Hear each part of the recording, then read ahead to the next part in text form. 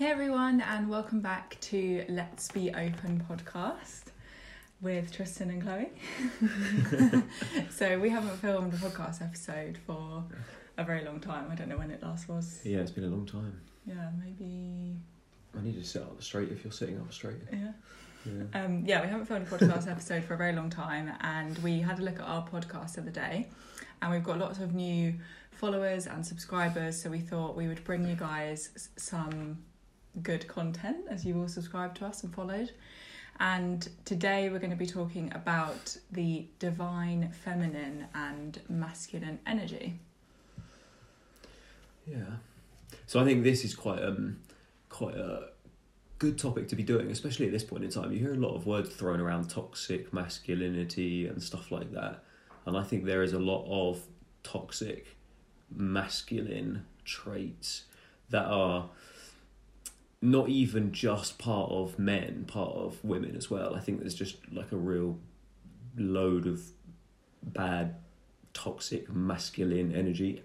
But I find actually that's quite triggering for men calling it masculine, but it's like positive masculine traits that are being used not constrained too much, which ends up with them being negative.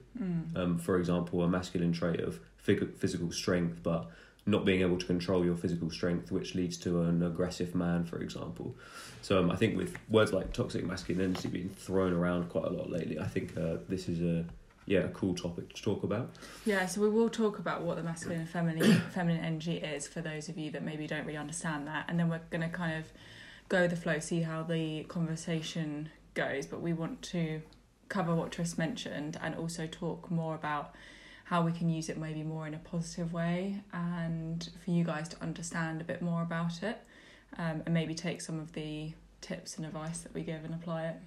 Yeah, definitely. Yeah, so if you do enjoy the podcast, please do give us a like, subscribe, follow whatever platform you're listening on, share the podcast with others.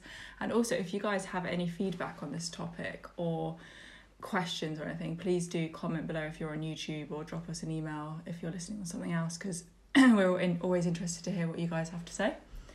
So maybe we could start off by just talking about what is like energy, masculine, feminine energy, all that sort of stuff. So yeah, masculine and feminine energy. So there's a good line actually in the Tao Te Ching. So Taoism, the guy that founded Taoism, Lao Tzu, wrote the Tao Te Ching, which is like a way of living essentially. And there's a really cool line in it, which is have the strength of man but keep a woman's care. And I think that's a really good first example of the attributes of men and the attributes of women, just one of the examples of it, where men are physically strong, which is very useful for a number of things, and women tend to have less physical strength but more of a caring nature to them. And just to be clear, that when we say masculine and feminine energy, we're not saying men and women. So I think sometimes people think that's what it means. Like masculine energy doesn't mean a physical man, feminine doesn't mean a physical woman. It's like the energy. So men can have feminine energy and women can have masculine energy. Yeah, we'll get onto that in more detail later on. But for the most part, men tend to have certain masculine traits, which include there's a few that I've written down here. So physical strength, competitiveness, individualism, providing. In the days gone by when we were hunters and gatherers, men were the hunters, women were the gatherers. And then there's feminine traits, the care of woman, being more patient, being more vulnerable, more of a collective mindset rather than an individual mindset, more emotional, men are more rational. So there's just some good examples of, generally speaking, men's attributes and women's attributes. And that's, only a handful of like hundreds of different attributes that we have. But they're some of the most kind of important ones, especially in this day and age. So yeah, there's different attributes between men and women. And if you allow certain attributes to go too far, then it can go towards a really bad place. A good example of this actually is my dad in his relationship with my mum. My dad was grounded by my mum. He was leveled out by my mum's attributes. So he was maybe more of a rational person contained a lot of those masculine traits, more individual. What are the other things on there? Yeah, a provider, all of those sorts of things. And that was really good in his relationship with my mum, because the opposite traits that she had that were useful, the care, the patience, the vulnerability, the collectiveness of her mindset, meant that the relationship, he stayed well balanced within that relationship. So if you go too far with your physical strength and you tend to be aggressive, or you care too much about yourself, you're too much of an individualist, and you don't care too much about the other, then that can be really bad on your own. However, with my mum around, he was really leveled out, and therefore he was able to see, able to limit himself with the individualist mindset and with his physical strengths. That was really, really useful. Now my dad's been single for years. He's gone off the radar, and as far as where that balance should be, where he's gone more towards the levels of narcissism, because there's less to be able to ground him. There's not enough feminine traits within my dad's within his personality, so therefore it's out of balance, leaning slightly towards toxic masculinity, you could say. So that's a good example of where the man and the woman working together, the masculine and the feminine working together, can work really well, because it kind of balances the unit. Yeah. And the yin and yang symbol is so symbolic of that unit and how well it works together. It's perfectly integrated, the yin and the yang, and you've got the masculine energy and you've got the feminine energy, and together they work really well together. And also, if you notice with that yin yang symbol, there's a little tiny circle in each one of those units that symbolizes the feminine or the masculine within the opposite. So you've got the masculine side with the tiny little circle, which symbolizes the feminine within that unit. So for that unit, and also, I don't know if you know, with the yin and the yang, because obviously it doesn't just symbolize feminine and masculine energy, but it symbolizes that you can't have one without the other. I think I was listening to Alan Watts about that, and he was saying you can't have white without black, and you can't have black without white, because you can't. When you put something white on black, like a blackboard, that's how you write. That's how you can see it, right? Yeah. And with a whiteboard, you put black writing on it to be able to see the writing. So you need one with the other to be able to see. See the white, you need the black. To see the black, you need the white. So it's a bit like if you use that with the masculine, feminine energy, you need both. You can't just have masculine. You can't just have feminine. You need both for to be able to, I guess, experience. No, don't know, to be able to. Well, to be well balanced and to function adequately.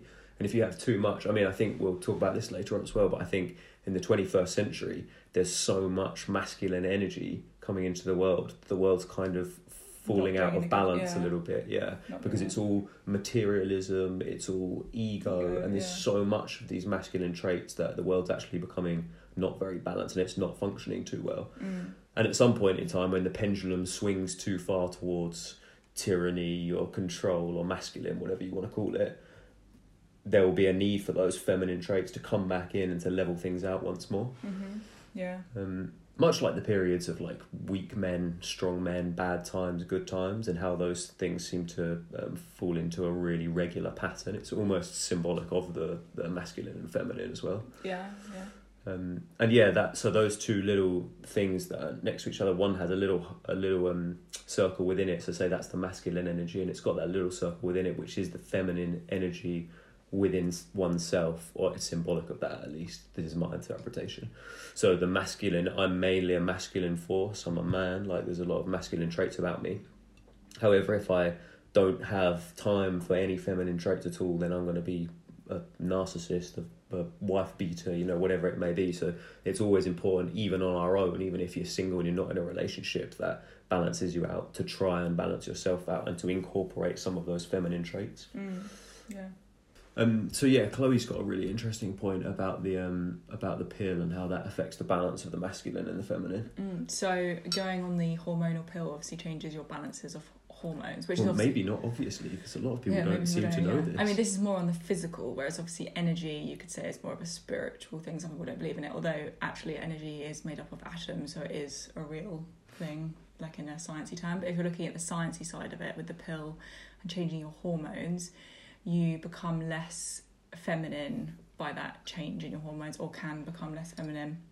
An example is, normally on most women, your libido is decreased by being on the pill, then you think about the fact that your menstrual cycle is messed up, or you don't have a menstrual cycle. Normally on your menstrual cycle, you'll have a period where you want to have a family, you'll desire that, you maybe think about babies or whatever, because your body's going through that normal focus, getting ready for a child, getting ready to get the egg ready. Whereas when you're on the pill, you don't have any of that. So of course your desire for maybe building a family or whatever is going to change. So instead it might be that women choose to focus on their career, and that brings more of the masculine in, like want to make money. They're not so focused on finding a partner and settling down or whatever. They're not so interested in maybe having sex. So then they might become more career driven or success driven or money driven. I'm not saying that's the same for everyone, obviously. That could be, that's a rough kind of So your assumption. experience of coming off the pill has led you to conclude those things? And reading about it. So reading that book that I'm reading called Period Power, and learning about the menstrual cycle and women's bodies, and just like everything that you don't get taught in school is really interesting. Learning about how studies have shown what the pill does to women's bodies and things like that is quite interesting. And then you think that it's so normalised, like if you go to the doctors when you're 15 and you are suicidal, they'll just put you on the pill. Not anything to do with you need contraception, it's just used. If you go to the doctors and you've got acne, they'll put you on the pill. If you go to the doctors and you've got PCOS or endometritis, they put you on the pill. So then you're being put on the pill, and then it's changing your chemistry in your body. And you think that makes you more... It makes you less feminine, I think, because a female... But it doesn't necessarily make you more masculine, right? Because you don't become really horny and like want to... No, but you might become more career driven or not want to have a family. More materialistic, potentially. Yeah, and not want to have a family. Yeah. I mean, you're not having the normal waves of hormones that you get in a cycle where you've had that week where you want a partner, then there's a week where you don't want a partner. So there's a clip with Terence McKenna where he talks about monogamy is not a natural human construct. Monogamy is something that serves the wheels of capitalism. And in the same way, you could say that the pill and contraception, female contraception, does the same thing, because it tends to drive people towards materialism and consuming a little bit more and not doing things that are natural for women. Yeah. I mean, you could go down the whole topic of also it makes millions of pounds for the pharmaceutical industries, but... Yeah, that's a good point, yeah. I mean, you're pumping out in children. I've got a client who's 14 years old and she was put on the pill because she was suicidal, like nothing to do with contraception. So you've got that girl hooked on a pill from the age of 14 that feeds the pharmaceutical industry for the rest of her life if she stays on it until she wants kids. Yeah. You know, for me, I was on it for 16 years. Imagine even just me, one person, that's 16 years for the pharmaceutical industry to make money off me. Yeah. Yeah, they hand those out like sweets, don't they? Yeah, like I was saying, so you've got PCOS, if you've got acne, if you've got suicidal symptoms, if you've got endometritis, it's like just go on the pill. If you've got bad periods, go on the pill. Yeah, and a lot of the side effects are completely overlooked. The negative side effects are overlooked, whereas the things that it can potentially help you with are seen as some amazing thing to be considered.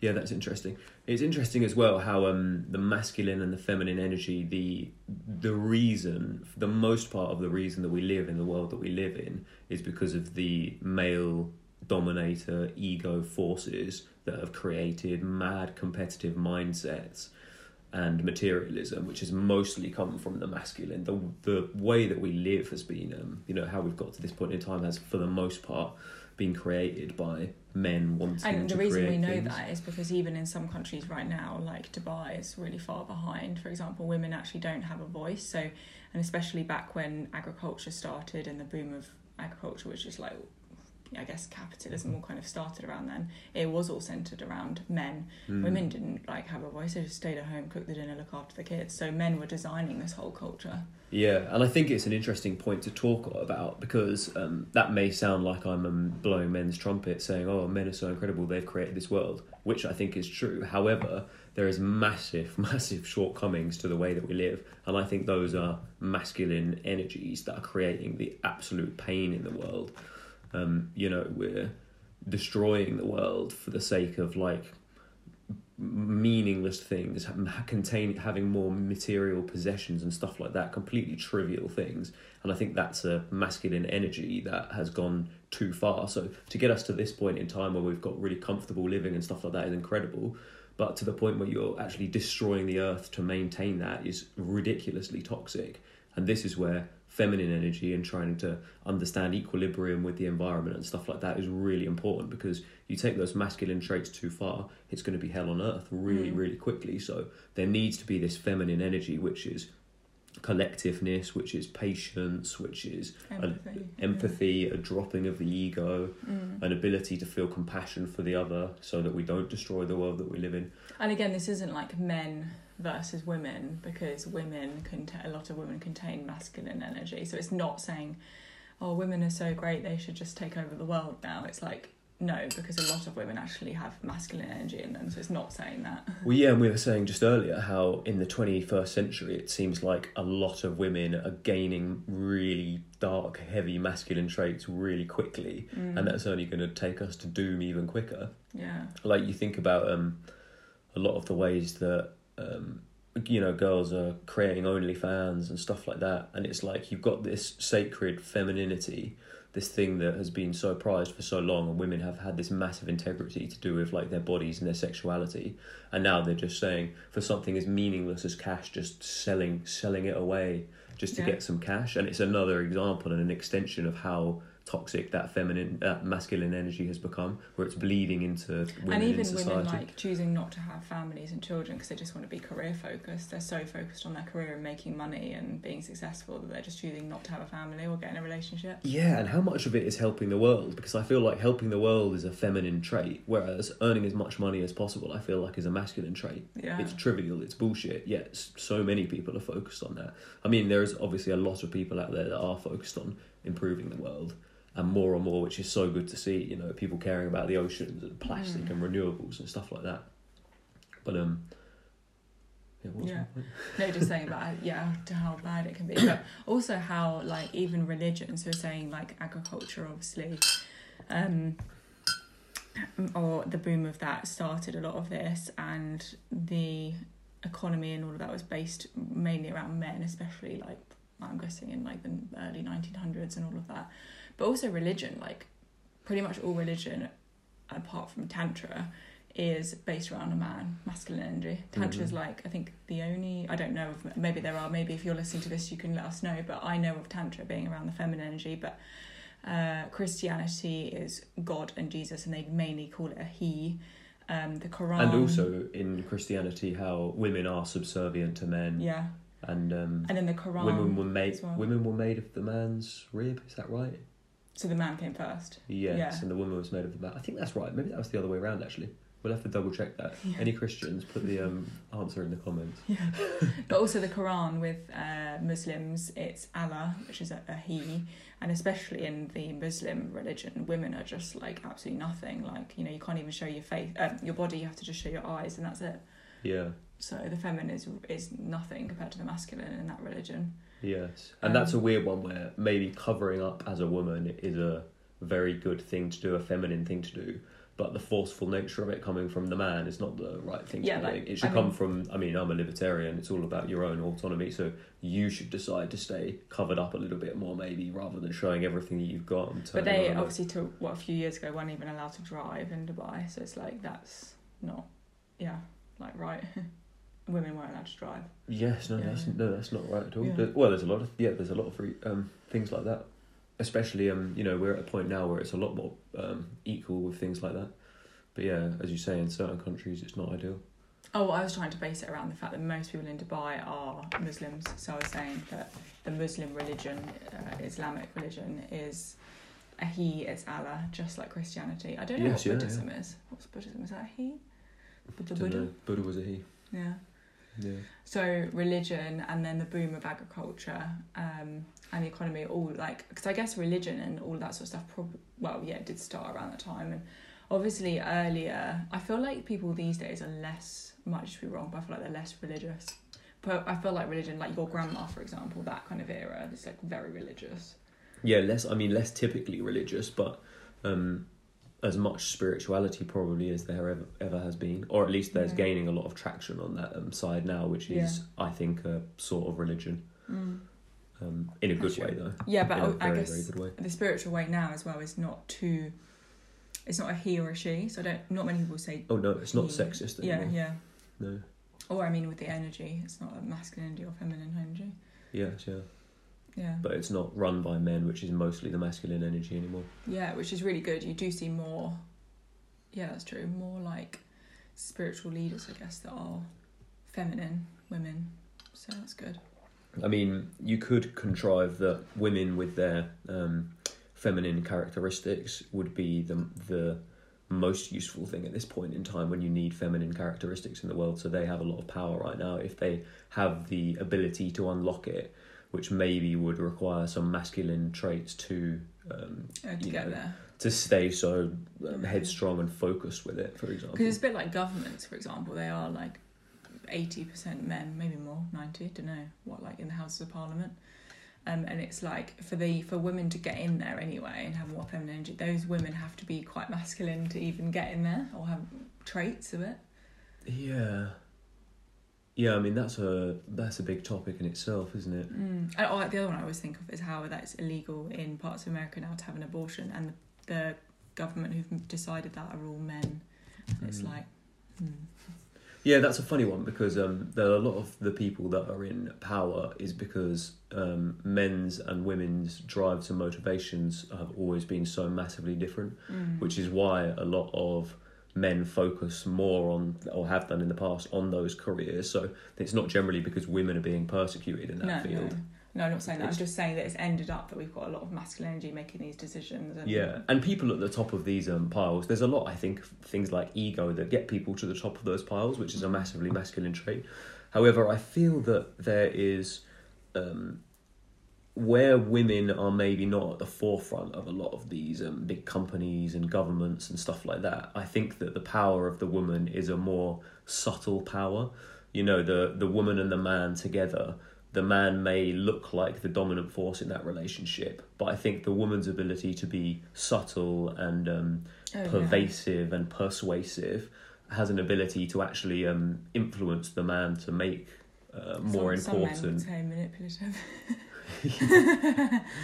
Yeah. Well, I mean, you're probably right? That's where we were talking about earlier about certain traumas coming across as if they're a positive trait, but actually they're a negative trait. Yeah.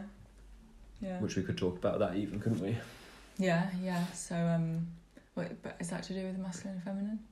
Yeah, I mean, yes, it's to do with those certain traits going too far one way or the other, and how certain traits within each of us can be influenced by our conditioning and by our trauma, which are so hard to look past. I've done a little diagram. Oh, maybe I'll try and do a little put this on the corner of the screen down here. I can show you that. So I've done this little diagram of where you can be too far towards a narcissist or too far towards maybe a pushover. So this can be influenced with your trauma or by your social conditioning. So if you've been traumatized and don't feel too good about yourself, you don't have much self-confidence, you may appear to have certain maybe caring traits for people, but actually it's not a care, it's actually a lack of self-love, which shows itself as a care, but actually it's coming from a bad place. So I'll put this up because this is quite interesting to look at actually. Where you've got the objectivity of a man and the empathy of a woman, and if the man is left to his own devices, he goes too far towards objectivity and too far towards materialism. So it's good to have that balance of the woman, but if you go too far that way with the woman, it becomes too much empathy and you could become maybe too much of a pushover. So there's that kind of sweet spot in the middle which we all need to stay in. Mm-hmm. Yeah, and this is maybe a good point where you get certain people who become toxic. There's too many toxic masculine traits, and a lot of the time it can be down to the fact that you have some trauma. So maybe your dad made you feel not good enough when you were younger, so you're desperately trying to do things and create things in the world to make yourself known and to make yourself worthy. I think Hitler was a good example of this actually, where he had a terrible upbringing and everything that he was doing was trying to get over his trauma. That's what anyone does when they're that badly traumatized, maybe not to that extent. But so you could say that he had massive masculine goals where he was trying to create some utopia, and you could say that's a positive thing, but obviously it's gone way too far and at the same time it's coming from a bad place because it's coming from that trauma. So working on your traumas and working on clearing those wounds and clearing your social conditioning is so important, because then you'll be actually acting through your existential core, through your soul, rather than through your ego and your conditioning. So obviously it's quite interesting with Tris was talking about the balance of the man, the woman there, with like his parents' relationship. So you might be wondering, what about a gay couple, lesbian couple, for example? Say we take the lesbian couple, it's two women, so you would think that, oh, that's not going to work off the back of what Tris said, because you've got quite a lot of feminine energy. But what we've noticed, and people might disagree and do let us know what you think, but we think that on average, when you do get a lesbian couple, take for example, one does tend to have more feminine energy and one does tend to have more masculine energy, and that seems to work quite well because it seems to kind of balance the relationship out. Whereas if you get two lesbians that are, say, super feminine or super masculine, it doesn't really work. And again, we could be completely stereotyping, but that's our experience and what we've seen. And maybe if you're in that type of relationship, you might be experiencing that. Maybe your partner's a bit more masculine than you, or a bit more feminine, and then it seems to balance out. And the same with gays. So men, one tends to be a bit more feminine, one tends to be a bit more masculine, and that actually works, and it seems to balance it out. Yeah, even on a physical level, you see the lesbians, there's quite often a more masculine one physically and a more feminine one physically. Yeah, and that seems to work. So it clearly is like, that's kind of another proof of where it is good to have that balance within the relationship. And it doesn't tend to work when you've got two. I know even in like normal, like heterosexual relationships, if you have a couple that are super masculine, so an example could be like there's a girl and a guy and you're both very career driven, money driven, you're both maybe quite egotistical, it actually doesn't always tend to work that well. Whereas if you've got one, say, who's like super career driven and maybe the other one's not so much, that which is more feminine, that actually works quite well to balance each other, because maybe the super career driven one is like all they think about is their job, whereas the more feminine one is like, oh, maybe you don't think about making money all the time. I think you're a bit like that with me. I'm quite masculine in my career, like, yeah, I want to do well, I want to be really successful. So sometimes you're a bit feminine and are like, it's not all about money, babe, like, don't forget to live your life. Like, that kind of thing is quite good to balance. And so I think that's important in like I always get this from confused as homosexual relationships, heterosexual. We're heterosexual. Yeah, we're gay relationships. Yeah, I think it's important. And then the other thing is obviously the transsexuals, which is becoming more and more popular these days, or normalised. And it's like, what do we do there? Because we've got a feminine person becoming more masculine, or a masculine person becoming more feminine, or trying on a physical level to become more the opposite, but maybe there's nothing they can do about the traits on the inside except work on the trauma which is potentially causing them to want those things in the first place. So it's like, is that going to work? Is it going to affect the world in a negative way? Because if you say let's take the man becoming a woman, for example, so you've got the masculine trying to become more feminine, but then also having a load of hormones and things that's going to be playing around with that as well. Is that a good thing? So I don't know what you guys think about that, or your opinions, but I don't know if a lot of people think about that sort of stuff even that deeply as well. But we're not too sure if that's a positive thing at the moment. You can talk a little bit more about it if you want.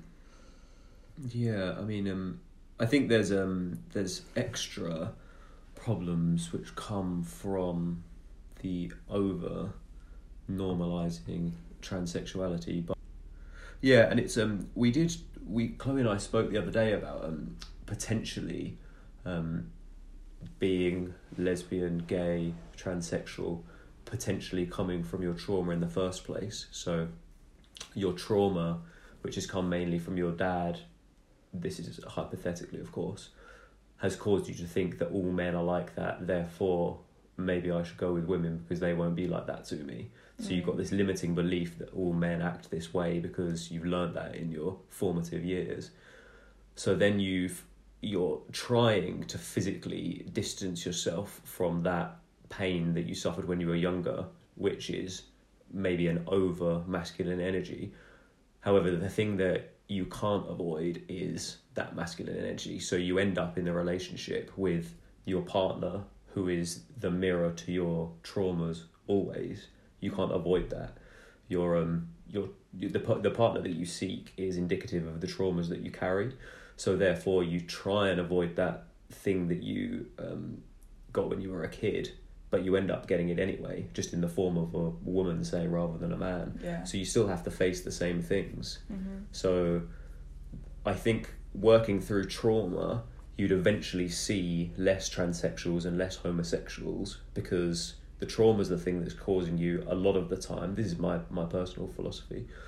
Your trauma is the thing that's getting you to distance yourself from the natural sex, the thing that you'd be naturally inclined to. But in reality, if that trauma wasn't there, I think there'd be a lot fewer of those. I think it'd be less of a problem. I'll just quickly touch on the fact with transsexuals, because it's very interesting that if you allow the Overton window to move too far towards acceptance of different sexualities, transsexual, homosexual, whatever it may be, so the Overton window is the current ideas of our time. If you allow that window to shift a tiny bit to accept different levels of sexualities, that means that things that were once more fringe become more socially acceptable. And also this window that we're now seeing is then seen by kids growing up thinking that that's the norm, when actually we've moved the norm. So then their norm can be even further away from the norm. So there becomes this snowballing effect when you over allow some of these things, which I think in the future we'll eventually come to realise, and then we'll have to backpedal a little bit. Yeah. So we'll see. Watch this space in 20 years' time. See if I was right on the There money. are obviously positive things of moving the Overton window. An example is veganism. So veganism has become more normalised and accepted, and then our young children are seeing more of it and grow. That means that, so if you and I are becoming more vegan, our generation is, if we all have children, we're putting that on our children and actually asking children now, do you want to eat an animal? And our children are actually thinking about it. More of them will grow up, and that's maybe a positive trait.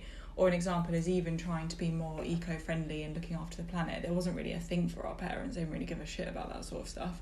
And that's becoming more accepted and normalised, which could be a good thing. So some things with the Overton window are positive. Yeah, and it's hard to even determine whether those things are positive or negative, because the sexuality thing, for where I'm standing, I think that is negative.